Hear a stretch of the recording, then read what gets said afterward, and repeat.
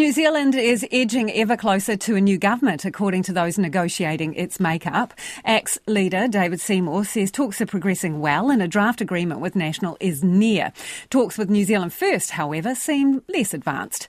Its leader, Winston Peters, was in the capital today, but with little to say. Here is our deputy political editor, Craig McCulloch.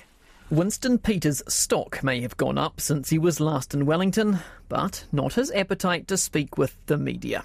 Sweeping through the airport to his taxi and then on to a caucus meeting, the New Zealand First leader paused only to enlist the support of some waiting drivers. Hi guys, can you fix this up? Plenty still to be fixed up in the pursuit of a deal and a government. The final election count out Friday made Winston Peters a pivotal player, his numbers necessary to cobble together control.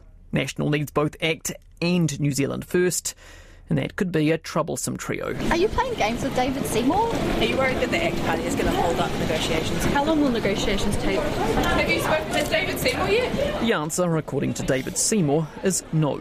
Both leaders have publicly agreed to meet face-to-face, but as of midday, a time and date had yet to be agreed. No, but we're not going to do running commentary on who's called or texted who to meet where and when. It's understandable from Mr Seymour's perspective, given he was the one who first texted.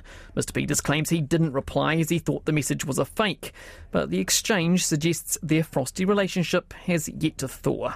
A potential minefield for incoming Prime Minister Christopher Luxon. You've heard it from both those leaders that they want to meet and talk, which is great, but more importantly, you're hearing from all three leaders that there is good alignment around the goals of what our government will need to deliver around the economy and health and education and law and order.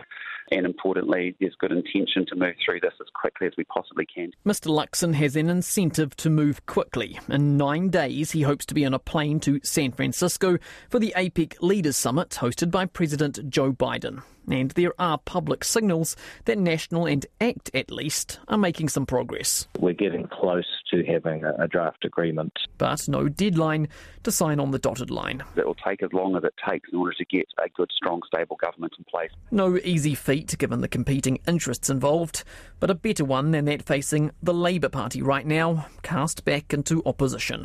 Its full caucus will meet tomorrow off-site from Parliament, with MPs expected to hold a vote in the party's leadership.